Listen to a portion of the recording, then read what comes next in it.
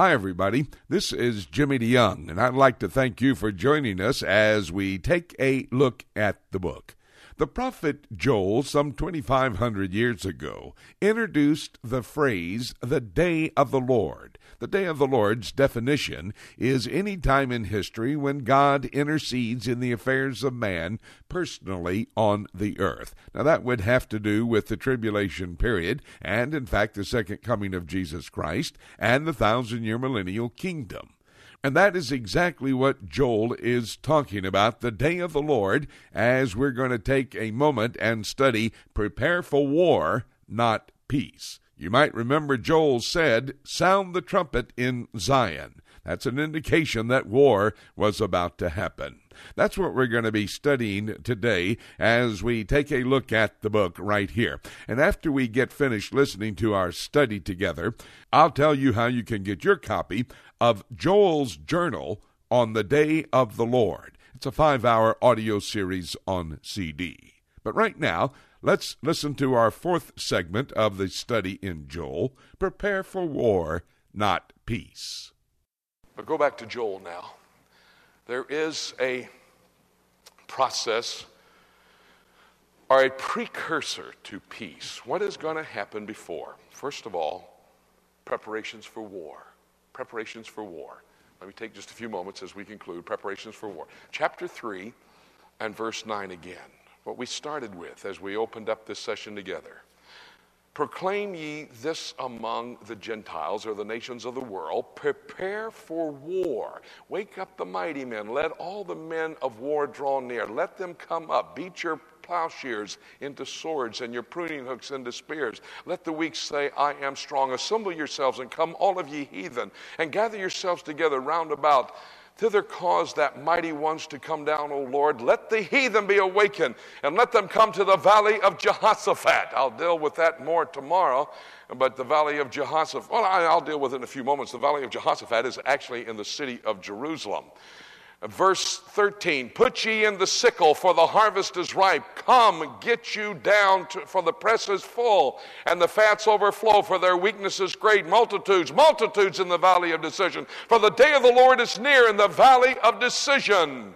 The sun and the moon shall be darkened, and the stars shall withdraw their shining. The Lord also shall roar out of Zion, come to Jerusalem. What does he say? A precursor to the peace that is going to be eternal when he sets up his throne. That peace is established forever. What is the precursor for that? Preparations for war. The rapture of the church takes place. We're not going to have peace before that. I don't care who expends that effort to try to bring it about. And then, preparations for war. I've got to take just a moment. Go through Revelation with me. Can you go quickly? Keep Joel. We're coming back to Joel. But go to Revelation. Revelation chapter 6. Revelation chapter 6 is the beginning of the judgments after the rapture of the church and in the beginning of the tribulation period. Revelation chapter 6. The first judgment is, the first sealed judgment is the appearance of a man on a white horse with a bow in his hand, a crown on his head, no arrows in his hand. That is the Antichrist. He comes to set up a pseudo-peace. I'll dig in that just a bit more in a moment. But look at the second seal that's going to happen. This is immediately, almost immediately after the tribulation period has started. Verse 3. And when he had opened the second seal, I heard the second beast say, come and see. And there went out another horse that was red, and power was given unto him that sat thereon to take peace from the earth, and that they should kill one another. And there was given unto him a great sword. That is talking about war. That's talking about the nations aligning themselves against the Jewish people and coming to do battle. That happens. In fact, Dr. Tim LaHaye believes it happens before the rapture of the church. I disagree with him on that, but I do agree that everything has to be set before the rapture for it to happen as soon after the rapture. I believe that this war is talking about the war that includes what is told to us in Daniel 11, 40 to 45, that would be Syria and Egypt. What is told to us in Ezekiel 38, that would be Ukraine, Russia. That would be Iran, Afghanistan, Pakistan. That would be Turkey, Libya, Sudan, Somalia, Ethiopia. Hello? Heard about those countries lately? Who just this last week had a flurry of diplomatic activities to join forces? Pay attention. Read the book first and then listen to the fulfillment being put in together. That war that's going to happen, that's just the beginning. What did Jesus Christ say? Jesus Christ, Matthew 24, the most profound prophecy conference ever given on the Olivet Discourse that he gave on the Mount of Olives, said this: the first sign is deception. Those coming in my name soon, they are Christ and they're not Christ. You know what the second sign was?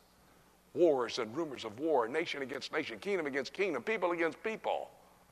That's what it's talking about. Go to the 9th chapter of the book of Revelation. The 9th chapter of the book of Revelation. In the 9th chapter, which is near the midway point of the tribulation period, we see that out of the bottomless pit, Satan, when he's thrown out of the heavenlies, is going to take a key and unloose those angels that had sexual relationship back in Genesis chapter 6 with women, where they have been put for judgment in the last days in the abyss, the Tartarus, the bottomless pit. They're going to be released. They're going to form an army, and they're going to come. By the way, this will have been after all of the evil angels are thrown out of heaven. Revelation chapter 12, verse 7 and following. When the archangel Michael puts the mighty army of good angels in the heavenlies together, and they cast Satan and those evil angels out of the heavenlies, out of the first heaven, which is right above us. Not the third heaven where God is. They don't go there. And they're thrown to the earth, and they start to attack. Notice what's going to happen. 1/4 of the earth will have already been killed in that first battle I was talking about. It is the fourth seal judgment. Now, at the midway point of the tribulation, of the 3/4 of the people are still alive, 1/3 of them are going to be wiped out. Have you got chapter 9? Look at verse 16. And the army of the horsemen were 200,000, and I heard the number of them. I used to say that was Red China. Honey, that is not Red China. Red China doesn't come until the end of the tribulation period. In the context, this is an army of angels. That 200,000, that's 200 million. That's why I said it was Red China, because they have a militia of 200 million. It's not. It's angels. It's evil angels. And the number 200 million is only used by John because he doesn't know how to tell us the number. That same Greek word is used in chapter 5 to describe 100 million. It simply means a number I don't know how to explain. And so he uses that large number. Sound the trumpet in Zion. That should warn the state of Israel, the Jewish people, that war is about to happen. And indeed, as we've studied together from the book of Joel and from other studies in the prophetic passages of Scripture, we can be aware of the fact that there is going to be a war seemingly in the very near future in Israel. Well, you need to have a study that will help you understand the book of Joel. And may I suggest that you might want to get our 5-hour audio series on CD entitled Joel's Journal on the Day of the Lord. It's very important that you understand these minor prophets as well as the major prophets. If you'd like to acquire your copy of Joel's Journal on the Day of the Lord, you can call our toll-free number. It's 877-674-3298. Now, that's toll-free from across America. That's 877-674-3298. Or you can go to our website, prophecytoday.com, and go to our shopping mall, and you can order your copy of Joel's Journal on the Day of the Lord, a 5-hour audio series on the book of Joel. Thank you so very much for joining us as we've taken a look at the book today. And I'm sure that as we've studied together today, you have become more aware of the fact that the rapture of the church can happen at any moment. And the truth is, having said that, there's nothing left for me to say except let's keep looking up until.